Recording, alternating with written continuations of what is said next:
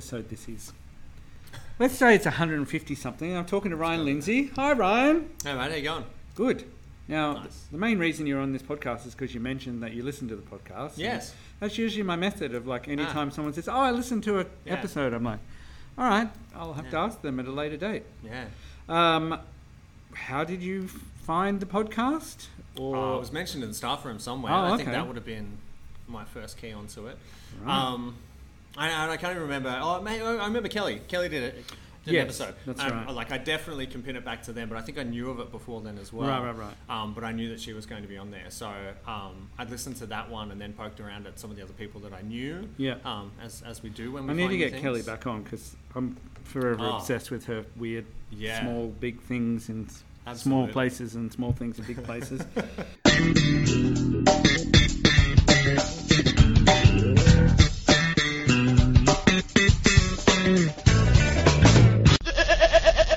But yeah, so yeah, as soon as you mentioned it, I was like, all right, well, I have to ask you. Anyway, I work with Ryan.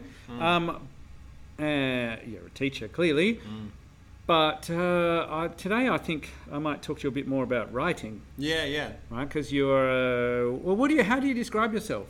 If someone says, what is your job, apart from being a It's funny teacher? because I don't use the word author. Right, Because that that's for what me I- feels like novels, right? It feels like prose. Right. I don't think that people who write film are authors either. But I Uh-huh. could be wrong, but it's just personally. So I say I'm a writer and I write comic books. Right. And I don't care if it's comic books or graphic novels. Right. I really don't. I don't know if I wrote that down. Like, do you want to Because I get asked that. I remember being introduced at some event once and they were like, do you want us to say that you write comic books or do you prefer graphic novels? And I was Right. like, same thing. I really don't mind. Like, but you could tell they were like, are we going to make you sound like an idiot if we say comic books? Like you're a baby? Right. And I was like, well, I am wearing a cape and undies on the outside. So yeah, 100%. Yeah. But yeah, they had that divide. And I was like, no, they're the same thing. And I think that either term is like, I love comic books. Right. Like, I don't think graphic novel makes it more literate. I think Okay, people think okay. that, Yes. but I just don't subscribe to that. I think that the comic book is the form. It's the ninth art, right? The ninth The art? ninth art. I don't know I what couldn't that name means. the first eight. No. Yeah, I'm sure there's like sculpture and tapestry and breakdance fighting for self-defense. I've or never whatever. heard of this at all. Like that. Yeah, there's no, a number of I arts. stumbled upon it on Scott McCloud's Understanding Oh, Comics, okay. which is like it's such a cliche that it's the text about comics, Right, but right, it's right. genius. Like it's a book about comics that is a comic by a guy that understands it Yeah. so well. And he'd made a series of them, reinventing comics and then something else. And it's like, oh, okay, so theoretically you understand it. And then he did this huge graphic novel or comic book, if you will, called The Sculptor. It was brilliant, just genius. And you're Yeah. like, oh, you can walk the walk. So, Right. yeah. So I remember hearing about it from memory. But yeah, I just say I write comic books. Right. So we've worked together for a number of years, and I think yesterday was probably the most I learned about you by just Googling you and finding out all your, going on your blogs That's a problem. and seeing all this other stuff. Yeah. We sound like we grew up in a similar situation. Oh, yeah. Are you one of three boys? Yes. Yeah, youngest out of three. Me too. That's what I thought, and I was like reading through it, and it wasn't anything from any of your media. There was something about your brother, which now I realise you have two. Mark? Yeah, as the eldest, yeah. Yeah. So he's the eldest, and I saw something which I was like, oh my god, childhood must have been very similar, where he was talking about his love of Tom Savini. Oh, yes. Right? And yeah. I was like, okay, so three boys. Were you all into Tom Savini, or was one brother right into that kind of stuff? Where- Those of you who don't know, Tom Savini, very famous in Hollywood for making just the grossest. The best special effects Yeah. for some of the best old horror films. Yeah. There's blood and shit. And he's viscera. like, you can see he's a funny guy, and when he Yes. acts, like you Yeah. see from Dusk Till Dawn in a very hammed up role. But Yeah. Interesting guy. He got really buff in later Yes. years. Yeah.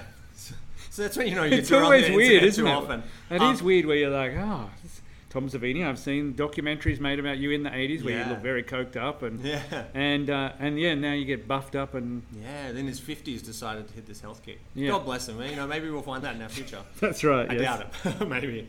But no, me and my brothers are very much cut from the same cloth. There's differences, but man, we are like simpatico. Like, So how much older is Mark to you? there's 5 years in between us each time. So Mark's 10 years older. than me. Right. So I grew up in having this experience, being the youngest of three boys.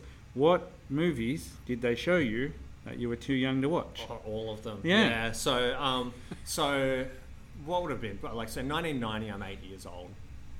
Mark's, what would he be, 18 and just joining the army. And so at around that stage, he was showing me all sorts of stuff and just getting away with it. Like I saw, by that stage, I would have seen like all the classic horrors of the 80s, like Nightmare on Elm Street, which scared the piss out of me. Yeah. That one, that's the only one that stuck with me where I was like, oh, I'm afraid of that. Whereas I remember watching The Thing, John Carpenter's The Thing, and not being afraid of it, but loving it, and still loving it to this day. But watching that, it was probably as we turn into the 90s that I start to watch like Argento and Cronenberg, and it really starts to hit the idea of you shouldn't really be, which has super informed me now as a parent. Where, because my son's just started high school this year, and so he's sort of like, well, what else can I watch? Now, he doesn't necessarily want to push into the nasties and the video nasties and what have you, but he's sort of like, how far can I go? And I'm like, no, a reasonable, like, responsible level. And he's like, yeah, but that didn't happen for you. Yeah. And exactly. My wife instantly jumps out and is like, yeah, and look at him. Yeah, like, look you what think happened your to dad's him. normal? I always think, I'm the same. My 14-year-old, she likes horror. Yeah. What level? My wife is like, oh, I should show a Scream, and you're like, yeah, but that first scene is pretty full on. It's tense, right? In fact, I once showed the beginning. I was doing horror with Year 8, and I once showed the opening scene of Scream, forgetting just how full on it is, to a Year 8 class. Yeah. And when it finished, and someone said, "Look at Tom," and everyone looked, and this kid was like pale. And I was like, "Oh, okay, well, I won't do that again." Lesson learned, right? And it was one of those things where, like, Year 8, you would expect everyone to be like, "Let's give Tom crap forever." Yeah. But they were like, "Oh no, he's genuinely terrified. Maybe let's not make fun of by the." Year 8, I'd seen everything. Yeah, well, that's the same. Like I've seen, the ones that stick out were. I've told my brother this many times, but he showed me Maximum Overdrive, which is a terrible movie, but someone gets hit by a truck and there's no cutaway or anything like that. They just sort of explode. Yeah. And I just remember that freaked me out. Yeah. And like a lot of, Bad Taste, or Peter Jackson's early films, where I was like, this is great. Like, I'm 10. I definitely shouldn't be watching this. But like if you're watching those kinds of movies, or what I was saying was having children that watch it, they don't need you to show them. They need a friend. Yeah, exactly. Right? Yeah. They need to come home and go, oh, I watch this. I'm scared. Why? Yeah. Oh, my friend, we're at their house and we watch blah, blah, blah. Yeah. And they're, well, you probably shouldn't have been watching that, but all right, now we know. We set an interesting sort of like boundary to it, but we did make my son a rule this year. If you read the book, you can watch the film. Oh, wow. Within reason. So I was like, American Psycho, Clockwork Orange, there's certain things, no, it's not happening. But for a lot of others, so he's read a few Stephen Kings. He's read Shawshank Redemption. He's read The Revenant, which may come back to bite me, but I didn't think he'd read it. So right. But he sort of went to the book fair and was like, I'm going to get a bunch of these. Has he read it yet? That's always a 12-year-old's delight. He's asked about it. He's grabbed a copy out of my office. Yeah. It's big, right? Yeah, it's big, but I remember reading it maybe either between Year 6 and high school or between Year 5 and Year 6. It's very familiar to a lot of people I've spoken to, like around that age, and just being like, oh, okay, well, this is... It's such a good book. And so I've sort of been like, all right, well, he asked for The Shining, and I was like, I'm not letting you watch that. I think that's too scary. It's too effective on film. Right. So we're always trying to find that balance, because then I have to check myself and be like, well, did I watch it? Well, I probably watched it way before then, but what do I think now? Do I want to mop up the pieces if it's too scary? Yeah. Is it responsible? But I don't know if you're the same as this, but my poor kids, it's like an English lesson after every film. Yeah. Because we talk about it. Right, yeah. What did we think about those characters? Did we notice how toxic these people were? What do you think the message was through these people? And it's really cool because we end up in some really interesting spaces, and I don't remember having that ever with anybody. No, absolutely not. It would just be like, did you see that bit where the truck hit the guy? Yeah, it was cool. Did you see the Green Goblin on the front? Yeah, that's right. That was even cooler. Did you hear the music? Yeah, it's rubbish. Correct. So how good's Night of the Living Dead and the thing, and how funny was it when they ate the brains with a spoon? And it's like the Chris Farley show. Did you ever see this? Yeah, exactly. It just feels like you're doing that, which has its merits. Yeah. But I wonder what point they'll come to where they'll be like, can we just watch something? Yeah. Why do we have to do this? But it's the same. Like, I just talk to them about why things work, especially, they'll watch film set in high school, and just encourage them to be like, well, what's the weird part about that? And the things that catch them are luckily, it's always good when your kids sort of like stuff where you're like, that's good quality. Like, I'm just going to put it in front of you, and you'll like it or you won't, but...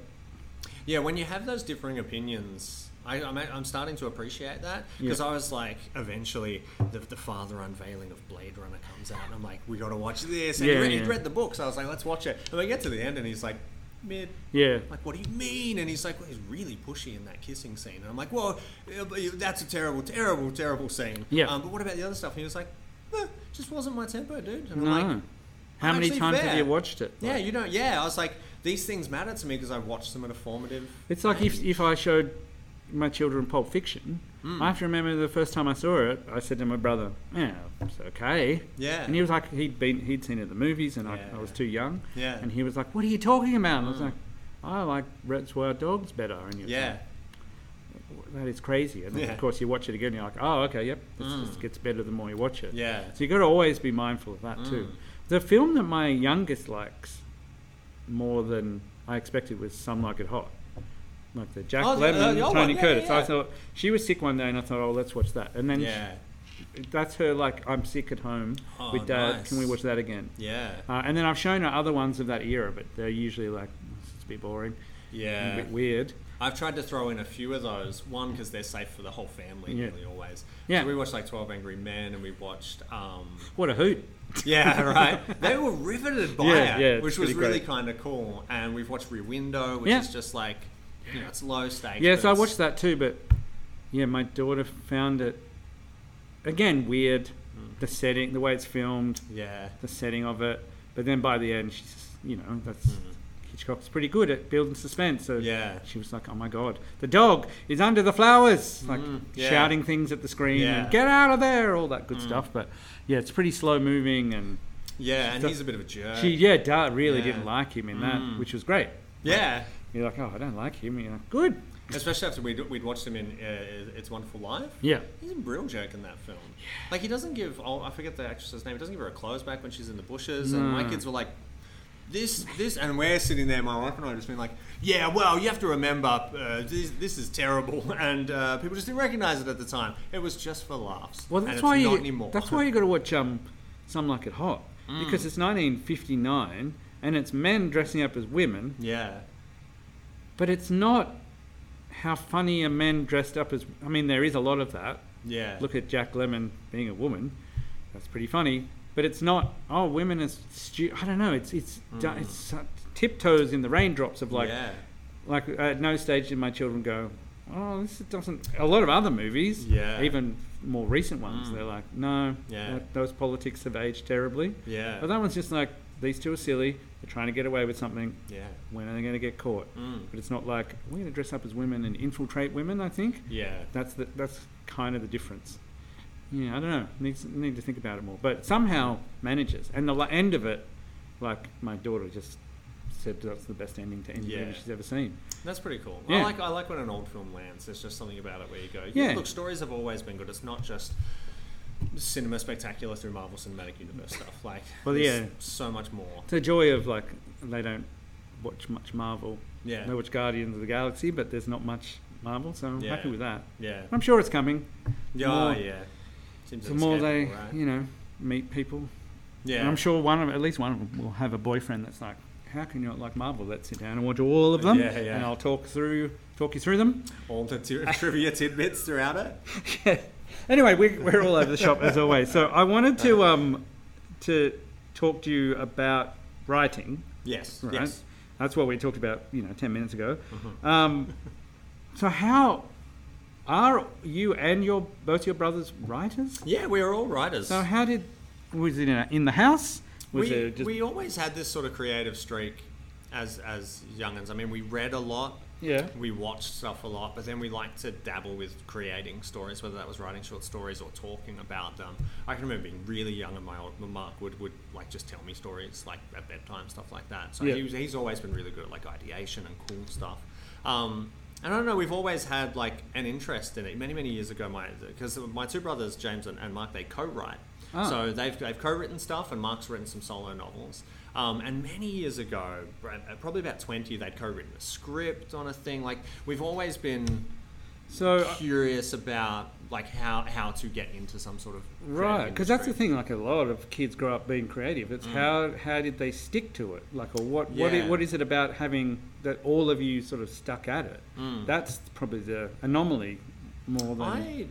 I wonder that myself as we teach young people here, where some of them are creative and they're like, how do I do this? And I try to think like why I stuck with it. And I don't even have like a pat answer, no less even like a good answer. But it was just one of those things where at a very young age, I called that I'd grow up to be a writer and a teacher. Right. And I remember saying that in year 3 to a teacher. And they were like, I "Right told you on, we had. go for Sounds it." like we have a very similar life. Yeah. That's just year 3. I did the same. Yeah, and so from there, I wrote, and I was a dabbler in that I never finished a lot of stuff to fruition. Certain things would, but I was great at starting stuff, and then I'd move on. Yeah. And I did that through high school, sort of college years, 11 and 12, probably less as I was like studying, Yeah. and hanging out with my girlfriend. And then at uni, I poke your finger back in. I went into some like short writing competitions, but not much. And then once I started teaching, I was like, I got my first tax return, and it was decent because you're only working for half the year. And I bought a laptop, and I was like, I should try and write some stuff. Huh. And so I spent years. I wrote like 4 novels. I wrote a ton of short stories. I wrote way more comic scripts. Yeah. And it was all sort of like my proving ground of practice, of just getting those like 10,000 pages out that are pretty rubbish. Yes. And there's some good ideas still lost in there, but they're also, I'm happy to move on from pretty much all of it, but it was all me figuring stuff out. Yeah. And I've always been a comic reader since the early years, because my oldest brother was also a big Marvel zombie, loved a lot of different Marvel comics, and so they were always around. Yeah. And so I like comic as a storytelling form. I think it's so intricate. I always describe it as like each page is like a sonnet. Like you got to structure it in a really specific way, Right. and it can be different each time, and you can break the form. But it's always like it's all about balance and tone and things like that. So And I what find it what really is cool. what is the pat structure then? Like you say, like a sonnet.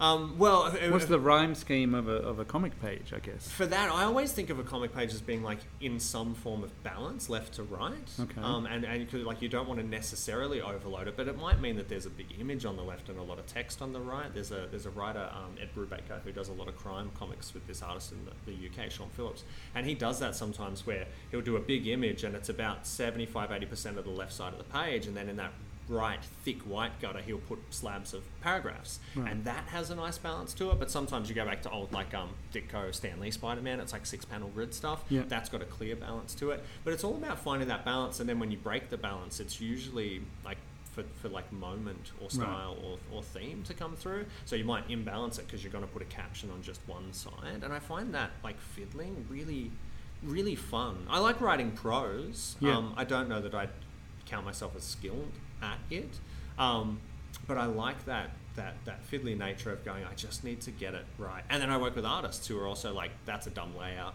I'm not going to draw that, let me do it another way, and then they'll add their sort of like ingredients to the soup, and that collaboration, you just come out with some really interesting stuff.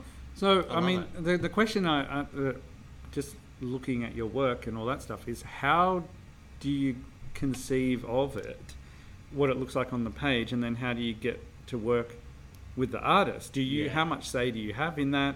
Do you have a script and you the scripts look similar, most similar to like film scripts. Okay. Would be the closest sort of comparison, and you would normally write it by like breaking down the panels. Yeah. And so I'd be like panel 1, 2, 3, 4, 5, and maybe the 5th one is a full tier, so it'd be wide. But with all of that, it's all like, I don't know, suggestions for the artist. Right.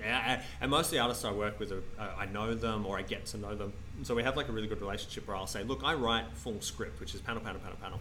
And sometimes I'll throw in like what we're after, or maybe even like, to use a movie term, like a camera angle. Mm-hmm. But if you want to ignore it, I mean, the artist is the person who knows visuals. Right. That's their job. I can sort of think visually, and I think from having read comics for so long, I kind of know what I want to see or what I think would work. And so I'll happily throw it in there. But I've had artists like ditch panels, add panels, change the composition of a shot or whatever. Like nearly every single time they're right. So they often like edit the visual look of it.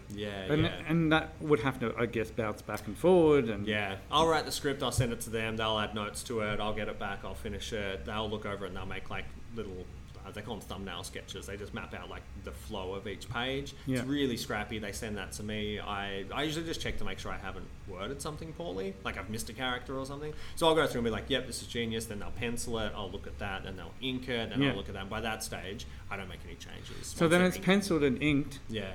and then does it go to publishers who then edit? Do you have editors? Depends who I'm working with. Right. Yeah. So like I've worked with publishers in the States, and sometimes they're really hands-on, and Yeah. they'll approve all those stages as well. And sometimes Right, they'll right, just right. say, "Give us a look at the script. Cool. All right. Artists can just work on it. Send us the finished pages." Right. And so it all just depends on their workflow. And I've done self-published stuff, and I've done really small publisher stuff. So it's some publishers. I worked at Heavy Metal Magazine, like they were an old sci-fi anthology Yes. magazine. Yeah, yeah. And then they dabbled in like animated films in the 80s, I want to say. I worked with them, and they were super hands-off. They Huh. were just like, here's a like truck full of cash, and send us your comic. And we were like, this is so weird, because Yeah. most publishers, the more they pay, the more they play Right, stuff, right. right? And smaller publishers will often be like, all right, well, maybe we're paying you nothing, so we're going to give you enough rope. Right. And you're like, well, okay, I wonder what I'll do with it. And so yeah, it's each project and each publisher is kind of different, and so Yeah. and you start to get a beat on which ones work and which ones don't. But I quite like the editorial process. Even when I work on my own stuff, I have a guy that I know in the UK who's edited heaps of my like either small press or self-published stuff. Right. And I like the way he edits and thinks about story. Whereas when I worked with Dark Horse Comics, who do like Hellboy and a bunch of licensed stuff, the guy I worked with was Michael Chabon's brother.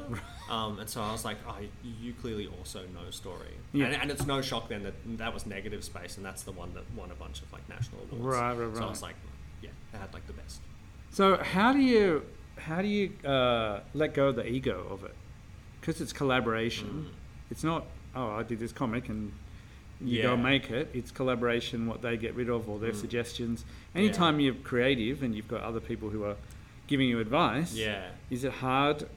Is it easier now than it was? Is it hard to not? Yeah, I mean that's a good way of thinking of it. I'm trying to work out if by sharing it, it's half the blame for when it's terrible, right? Like, Yeah, it's yeah, just yeah. really- it's a shield. Yeah. But no, I love that every comic has been co-created, and I always keep my artists as co-creators. We own half of the comic, Yeah. and all the rights and everything.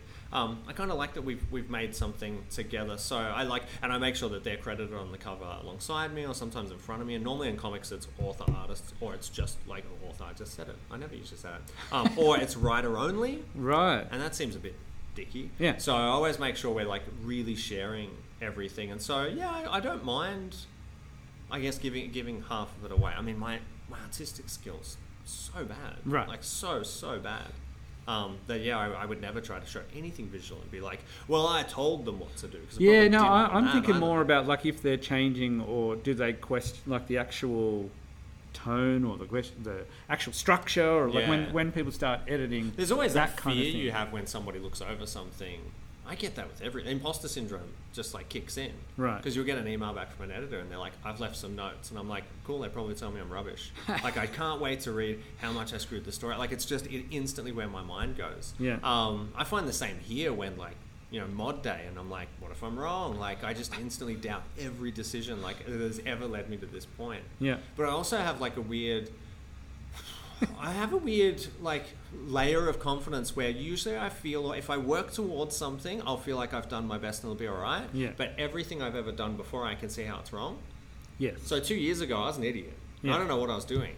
And so I'm starting to get to a point now where I'm like, oh no, 43-year-old Ryan's going to know I'm an idiot. Yeah. So am I just an idiot now? Yeah. And once you get caught in that sort of like reverb between mirrors, like that would be madness. So I'm You're just trying to bail out of it. You're already a future idiot. Yeah, basically, because 43-year-old will also be an idiot in the Yeah, eyes of. yeah, It's yeah. like the inverse of Matthew McConaughey, where you know that Oscar speech where he was Yes, like, bloody "My hell. hero's me in the future," Yeah. and I was like, "What?" And he's like, "I just want to be that person," and I was like, "I'm so lost." And then he was like, "All right," and that's I wasn't lost, and I was like, oh my god, this It is was- gross. He's got a worldview. It's not mine, but he's got one. But yeah, I Imagine though, just I imagine can't. saying, oh no, my hero is me. Yeah, Because I'll be better. Like, yeah, good, but that's who I want to be. yeah, Better I want to version be of me. That I'm definitely going to become. I mean, it's good. It's really good self-actualization, I'm sure, but Yeah. to say it in front of the world, yeah, it's ballsy. Yeah, when you've made Sweet Home Alabama as well, like, come on, man, you can't have it. Whereas I'm like, my nemesis is me yesterday Right. and the day before. Well, I always This is make the my line. year 11 sort of think that way. Like, Yeah. I know you think getting advice from each other on your Yeah. relationships, because they do, and they talk very loudly, Yeah. is helpful. But think about it. Would you get advice from a year 9 student? And they're like, no. And I'm like, well, that'll be you in 2 years' time. Imagine a year 11 student giving you advice. You'd be like, shut up. Yeah.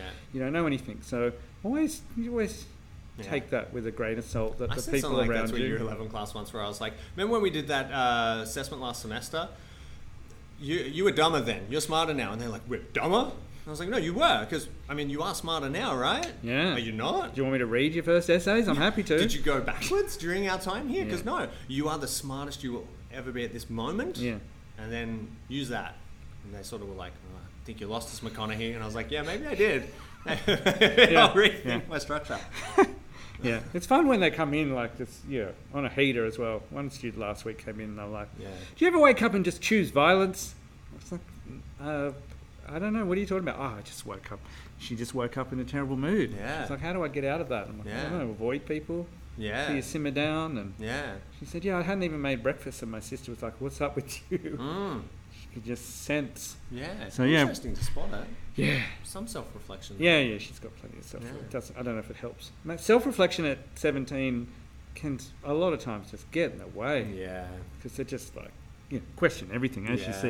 yeah. I wanted to go, again, going through your blog yesterday. Yeah. There was a thing on writing. You didn't call them tips because you don't like calling them tips.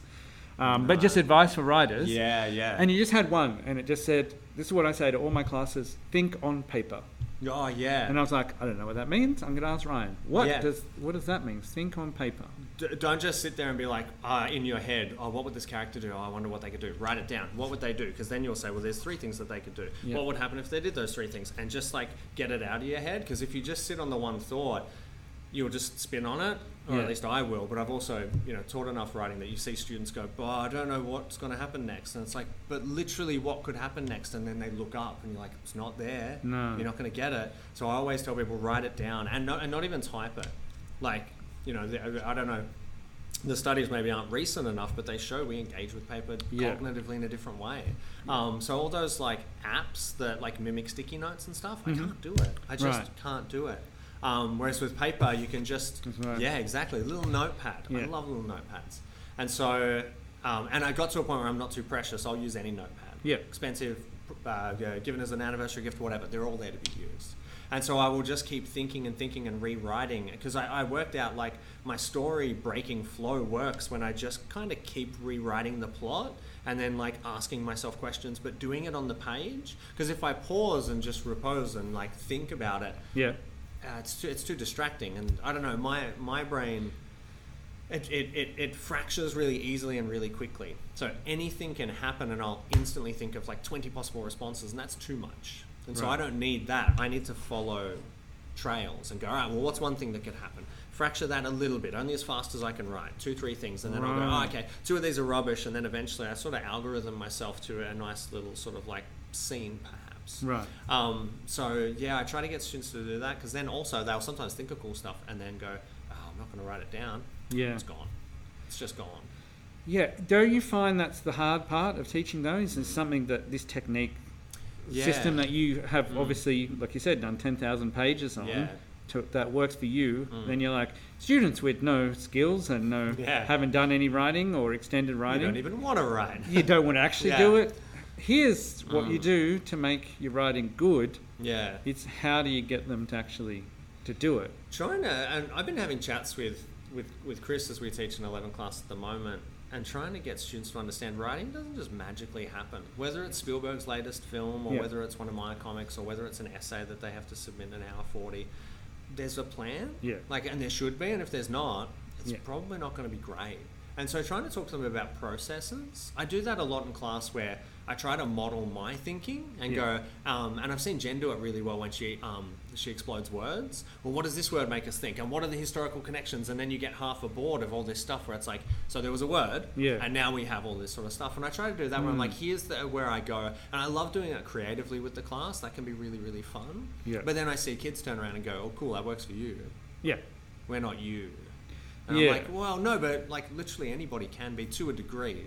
Whether it's quality, who knows? I can't even vouch for that myself. But can they go through the steps? Absolutely. Yeah. And I think there's fear and doubt, and that's probably all that's in the mix when they Yeah, have that, right. They just go, I can't thinking do it'll it. be wrong. Whereas like I say it to most classes here, but the uni class that I'm teaching intro to writing at, I just say to them like first draft, worst draft. Yeah. Like every single time, no matter what your first idea, your first title, you actually wrote the thing, first draft, worst draft. Like you have to have then a process of going over it. So you can use like thinking on paper and ideation. You can use it in editing, but I really believe in it. And I don't know. I guess if I'm teaching a room of 20 kids and 2 of them go, I'm forever going to do this, that's a win. Like realistically, statistically, I think that's pretty cool. And maybe I'll get another 2% when I wash over it again in 6 months' time or something.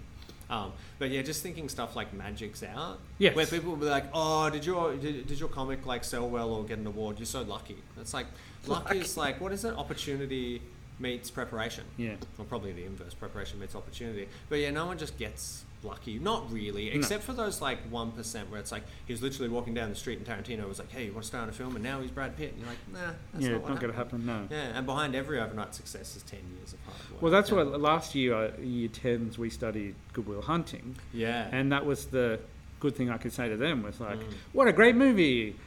It took them 8 years, and 4 people bought it, and then gave it back to them because no one did anything with it, and they had all this other plot that they had to get rid of. I love that. All of this stuff. That film was like Act 1, right? Yeah, and all of this stuff that you now see and you watch it and you go, oh, they just sat down and they wrote. Yeah. What should he say next? Oh yeah, then he says that great thing, and then it moves to this great scene. So there's all deleted scenes, all this extra stuff that you just don't see. For 8 years went into this movie where they're like, we need to make it soon, otherwise we'll be too old to play the characters that we want to play. Yeah. So that's all of that stuff is built into it. But it's I had a win last week when I got 2 students from my year 11 class who had done well with their essay come into my year 10 class who were about to do their essay. Yeah. And I showed them the feedback I'd given them, and we had a chat beforehand. And then I said to the year 10s, ask them questions, and they said, "How did you do so well, or how did you do well in this task?" And they both just said, "I just put in heaps of work. It's the first time I've put in lots of work. We did The Great Gatsby. Halfway through it, I was saying to Matt, why are we reading this stupid book? It's boring. I hate these characters." And he said, "Good. Why do you hate them?" And then I read it, and then I read it again, and then I wrote out a pretend essay and highlighted, like you said, highlighted the bits that I was like, "Oh, that's good, that's good." The other student was like, "Oh, I went through all the notes that we were given. I read like articles that Matt sent us, and then I cornered him one day and asked him one question, which was a 30-minute conversation, and I took notes." Yeah. And the year 10s were like, "Oh." Like that. It's the phrase I always use is the people who get A's aren't wizards. No. They don't just sit there and it flows through them. But that's a myth that we have, right, of artists. It seems to be, that they're, somehow touched by God or something. And you have some innate ability or you're lucky. Or they have a muse that lets it all pour out of them. Yeah. But it's like, well, no, it's just a ton of... But sitting down every day. And do you have a process of like, you will write every day no matter what? Yeah. So I get up at 4 a.m. each day and I write for 2 hours. And that might be emails with publishers, but it might be story on paper, and it might be script or anything in between. But yeah, every day. I switched to mornings like maybe 2, 3, 4 years ago. Before then it was nights. Right. So my eldest was a terrible sleeper. Right. Really, really, really, really bad. And so I would say to my wife, go to bed at 8 o'clock. Just get 4 solid, uninterrupted hours. The earplugs would go in, and I would sit there, and if he slept, I'd get some work done, and if not, I'd be up and down. But I'd write till like 12. So that was a lot of writing time in the day. But I also was like trying to fit in a bit of reading in there and stuff like that. But then I found I was pushing it, and sometimes I wouldn't go to bed till like 2. Yeah. And then I'd still get up at 6. So my wife would take the midnight to 6 sort of duty, and then I'd get up at 6. let her maybe sleep in a little bit, or I'd make her breakfast, and I'd be up as a kid and prep to go to school. But those late nights, especially as I was closing in on 40, I was like, I'm just starting to feel tired. I was just sitting in the office going, I'm really tired. And I was having coffee at like 9 p.m. I'd have a coffee and then go to the office. And that was fine because it seems to go out of my system really quickly. So I'd always get to sleep. I've never had like a moment of laying there going, I wonder when sleep will occur. I'm always exhausted. So it was good, but I was noticing I just felt exhausted at the screen. So now I get up at 4 and I feel really fresh. That's actually quite nice to just like really targeted 2 hours. And I feel like you use whatever time you've got. Yeah. And so I get as much as I kind of can done, which is kind of nice.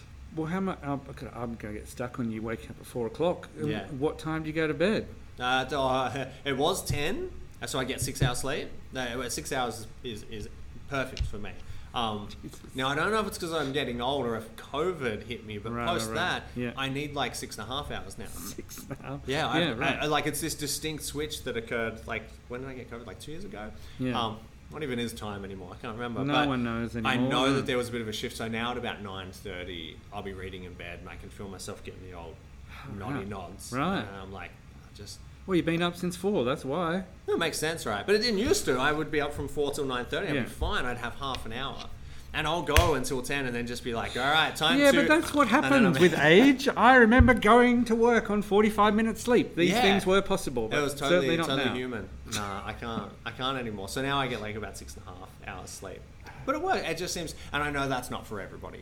I don't know like why that works. Yeah. For me. I'm sure I'll like shave 10 years off the end of my life. Who knows? It is always I keep telling my wife her sleep schedule's terrible. She goes to bed at 1:30, 2 o'clock sometimes, and I'm just like, it's fine, but you know what's what's inevitable, don't you? Yeah. Just read something about sleep. Yeah, you read about people getting less sleep and you go, oh. Yeah. I mean, none of my family has ever made it out of their 70s. Right. So I'm like, that's interesting. dire. But who knows? So I'll say. That's so far away though, Ryan. And Future Ryan's an idiot. Yeah. So it's also his problem. And we'll have robot dogs by then. It'll be fine. Yeah, I'll just be riding the old Boston Dynamics around. It'll be totally fine. Right, I've got two questions. We'll go through a few things that came out, going through all the stuff I looked at. So obviously you love of Stephen King. Oh yeah. You said how my brain works. You said Stephen King's The Shining, The Stand. The Shining? Which is your favourite? Oh, The Shining. The Shining, right? You said The Shining was my favourite book for such a long time, and now it's number 2. Yes. Well, don't write that and not tell me what number 1 is. Just leave them hanging. Always. I'd read that in like high school, and I just loved it and just kept loving it. And then I read Michael Chabon's The Amazing Adventures of Cavalier and Clay. Huh. I just loved that. I thought like his prose is phenomenal. Yeah. He's so lyrical. It's like a whole other skill. And so that clicked into first When place. you read those authors where you're like, oh my God, there's like 8 things on this page that you want to say, hey, listen to this phrase, listen to this sentence. Toni Morrison is the same. Yeah. You're like, oh my God. I just read a good book, and now I've picked up a Toni Morrison book, and that last book is toilet paper. Yeah, it pales everything else out. It's horrible. It's pretty. It's as a writer, it's so intimidating to see people that good. Yeah. But also to temper myself and be like, well, I'm not that good. And that's right. okay. Yeah, and that's the thing of like that's part of the why we think people are wizards, right? Because some students have this ability to just express themselves clearly. Yeah. And maybe it's because they've read everything and it's all a good sentence is in their head. Yeah. But a lot of times you're like, it's that. I wonder the disservice we do in education is encourage those natural ability students from early age. Yeah. And go, wow, you're great, pat them on the head, and then they come to college and they're great. And then the other kids just look at them and go, well, they've always been just patted on the head for being great. Yeah. I've never heard a teacher say to them, yeah, you got an A, but this is iffy and you need to fix this. Yeah. They're often just like, good. No notes. You're good. No notes. And I've talked to a lot, especially when I was in high school, of those high-achieving kids would actually complain. Yeah. Because they're like, I just get left alone. You're like, yeah, because you're nice and you that's get A's. It's easy. They're like, I want to grow further. I want to grow further. So sometimes that's a hard part. So if The Shining is your favourite Stephen King book, thoughts on the movie compared to the book? I love the film, like Kubrick's film. I really love it. It's a different beast. Yeah. I mean, you're not so loyal to Stephen King that you're like, yeah, Stephen, you're right. The movie sucks. You're the only one that thinks that. Yeah, he's got the blinkers on for that one. I think but he's also like he's not wrong in that it's a terrible adaptation. Right. Yeah. But it's such a good film. Yeah. Like it's so. I good, guess but that's it's just the thing, doing right? Something different. If you're the author and then you go and you're like, well, that's not my book, so. Yeah. I have this argument with Tom Taylor, who's a Melbourne-based comic writer, and he does a ton of DC stuff and Marvel stuff. Loves Superman, and so he hates Man of Steel. Right. And my take is always like, that's Zack Snyder's view of Superman. I respect his view, and I actually don't mind the film. But I'm also not like I don't love Superman. Yeah, Superman's not not my guy, so I'm like, I also know that I don't have that connection to it. So I'm not going to say anyone's right or wrong, but I don't mind like different people having different views, like in the way that they create stuff. Yeah. And so like with Kubrick, I quite like that he it's almost like an inverse of, like someone had pointed out the other day that the book of The Shining ends with flames and the film ends in ice. And one's like about family and warmth, and one's about the coldness. Yeah. Of, Well, that's like Kubrick is all about coldness, isn't it? yeah, there's that detachment that just comes in. Why he ever wanted to make the film of that book actually baffles me. That's the only like thread that I can't pull on, because I'm like, where was that? Who like he surely didn't need a paycheck. No. Yeah. So No, what drew 'cause him to it? Or did he look at it and legitimately just go, through my lens, this would be so different? This like is he about saw an it. artist that Yeah.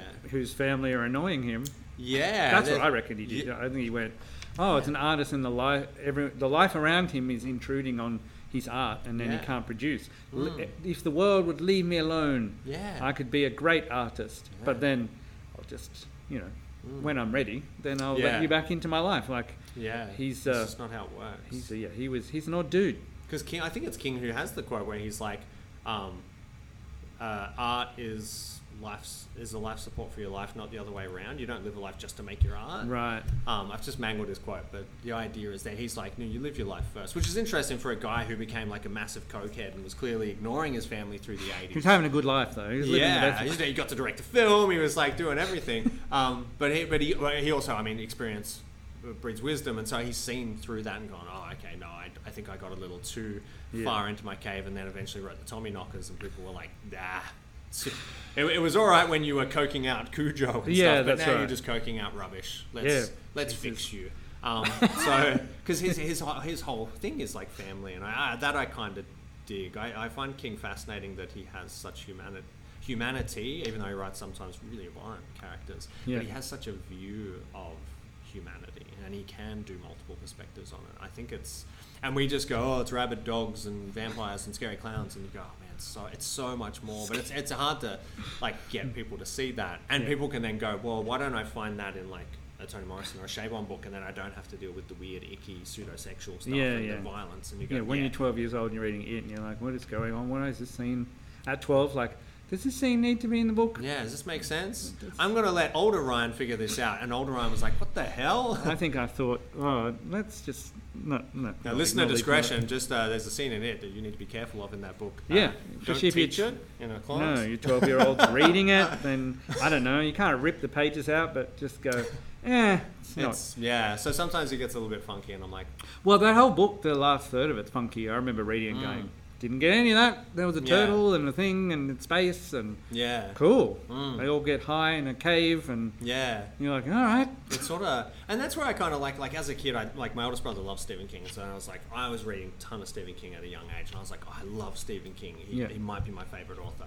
And then I'd sort of branched out from there into like Clive Barker and Dean Koontz, and they were all various levels of good. I quite like Clive Barker's view of stuff, but it's very weird. And then I found Philip K. Dick novels, and I was like, oh, this is awesome. And I read so many of them, and I was like, I think he's my favorite author. Right. And then he was for many, many years, but I've sort of gotten to a point now where I'm like, no, your favorite author can change. Like, you don't need to be locked into these things. And Michael Chabon stuff has been really fascinating to me. And there's still more of his stuff to read, which really excites me to be able to go back through stuff that I haven't gotten to. So how do you moderate yourself with that? Like, if you've got all these books to read, do you have to be in the right mind? Do you want to be in a specific mind state to read his books? Yeah, I want like a decent, like I wouldn't read his stuff through like a heavy marking Right. period. His feel like sort of like summer reads where I can just sort of like really stew on it and underline stuff and enjoy it. Oh, you're an underliner. Oh, I love underlining. Yeah. Just any lines that I like where I'm like, man, that turn of phrase was something else. Yeah. I hope you I'll don't do lend that. your books to other people with it underlined. That's Probably what the not. kids do. Yeah. I borrowed a book from a student. It's great. Yeah. Excellent book. And then Justine read it. And Mm. she said, why'd they underline this? I'm like, I don't know. It's just what they do. And she said, this is like watching a movie with someone saying, watch this bit. This bit's coming up. She said it would be annoying. And then you would read the bit they've underlined and then the next paragraph you'd be like, that's way better. Yeah. So- You underlined the wrong thing. So she was like, oh, that was annoying. And I was like, I'm going to tell students that. That's Yeah. the hard bit. I don't loan a lot of, like, I don't finish a book and then try to foist it on someone. No. Because I know I can't borrow books. Right. And I never know what I'm going to read next. Right. It's whenever I finish a book, whatever that day's vibe in will kind of dictate what comes up next. Yeah. I know my son gets really annoyed that there's a book on my shelf. Alex Garland, who's directed a bunch of films, his second film, The Tesseract, I've owned for like 18 years and have yet to read. And he's like, but it's on your to read shelf. And I was like, and I will one day, but 18 it's not today years, again. wow. Yeah. And I I've definitely got want Moby to read Dick. it. I've got Moby Dick there. It's got 3 markers in it where I got to Yeah. the 3 times I've started reading it. 50 pages of. I like an aspirational book. I Yeah. don't mind Moby Dick. There's a good story hidden in there. It's really great, Yeah. but There's a lot of whaling. yeah. Well, I haven't got to that yet. Oh. He's just walking around the town, and it's funny, Yeah. and I enjoyed it. But it's like, it's when you daunting to read it, have and you're so like, much more. I've read for 2 hours, and I'm on page 50. There's Yeah. 800 pages to go. Yeah. Whereas you read something like, I don't know, Anna Karenina, and you're like, Yeah. I don't know if you know this, but this Tolstoy guy, he's a really good writer. Yeah. This book's really great. So much to tell somebody about. That's that. right. Who'd have thought? The word. Yeah. And the other, the last thing I wanted to ask you about was you mentioned seeing Suspiria. Now, you mentioned before Argento. Argento, yeah. The original Suspiria. Yeah. You watched that way too young? Yeah. Yeah. And Tenebrae. Yep. And Terror at the Opera. They're always red. A lot of reds, filters and Yeah. stuff like that. So what did you think of the remaking of Suspiria? I've seen it once in the cinema, and it was a hell of an Wow. experience. Yeah. I thought it was quite good. I quite liked it. Yeah. I didn't rewatch the original before going into it because I thought, I'm just going to let the new thing be its thing. I really dug it. Yeah. Yeah, it was, and when it was nasty, it was really Yeah. uncomfortable in a very effective way. Yeah. And I don't watch a lot of horror anymore. Basically, since I had kids, it was almost like a 10-year gap of no horror films. That's pretty accurate. Yes, Yeah, and it's only the last few years I've caught up on like the modern stuff like Midsummer and all these things where people are like, you got to see these, and there's some of them pretty good. But as a kid, I watched it all, but I made space for Suspiria. Yeah, God. And the soundtrack I really liked too. I Of thought course, it was, Tom York. really, really good.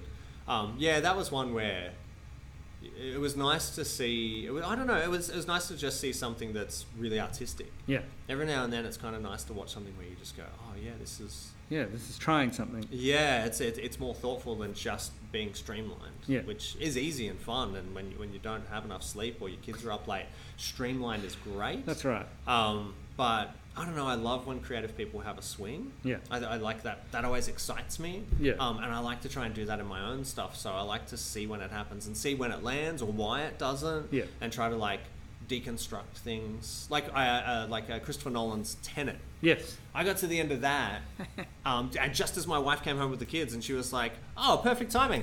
Did you like it?" And my response was, "I don't know." And she's like, "I don't. That doesn't compute. You did or you didn't." And I was like, "I cannot compute it myself, but I need to think about it." And I spent like a month chatting with different friends about that film, and in the end, I was like, "Yeah, I still like need to rewatch it to basically like map it temporally." Yeah. But I know I appreciated the experience. Yeah. And there are sequences in there that are just so good. I Yeah. don't know that it's accessible easily as a film, but that's also kind of cool. Well, I think I watched that at home, and I thought I'll just watch the first half an hour and then go to bed. Yeah. And I watched the whole thing. Yeah. So, tick. Yeah, right. It's doing its job. That's its job. And did I enjoy it? Sure. Is Yeah. it good? Maybe. Yeah.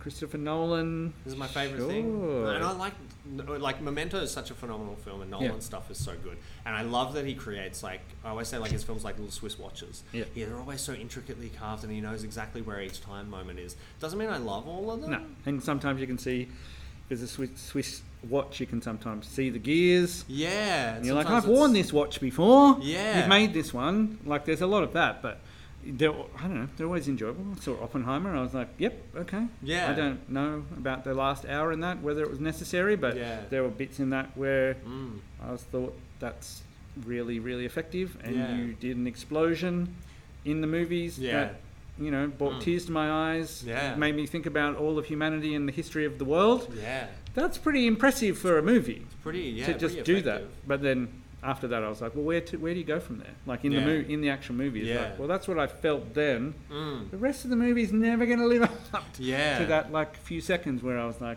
oh, It was humanity. an odd one, and I read an interview with him where he said it's part heist film, and Yeah. I was like, oh yeah, I totally got that as part of it, Yeah. and it's part biopic, and then it was something else, and I was like, yeah, it felt, but Courtroom it's drama none of and- it's an accident at least. No. Which is kind of cool. Yeah.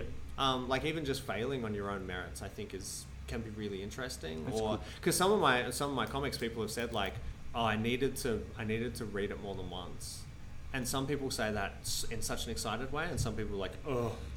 Yeah, I don't It know. wasn't very good because I had to read it twice. And I was like, but it's by design. But am I by design blocking out 20% Yeah, of readers? right, And if right, so, right. like, that's also, I think, okay. As long I as mean, you're that conscious is of it. that is artistic risk, isn't it? To be Yeah. like, I'm going to make this sort of not impenetrable but difficult, Yeah. and then Because some people will love it. yeah, And I sort of think based on the amount of like I'm never looking to go full time with my writing. Right. Like I really love teaching, and also like writing doesn't just give you superannuation, and it doesn't give you like any security or anything. And so I'm always like, well, for what I'm gonna spend my time doing, I want to be really invested and I want to Right. be excited by it. So I'll do like weird ideas, or I'll do like formalistic stuff that's like playing with the form of comics, and that sort of stuff excites me. And to get up at 4 a.m, I got to be excited. do you do the same in the classroom? Do you mess around with the form and the structures and I try to.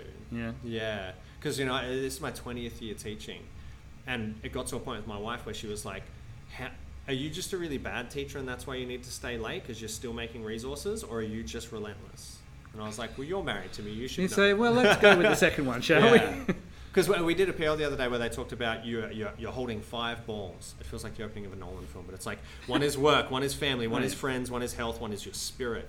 4 of them are glass, but work is not. It will bounce back.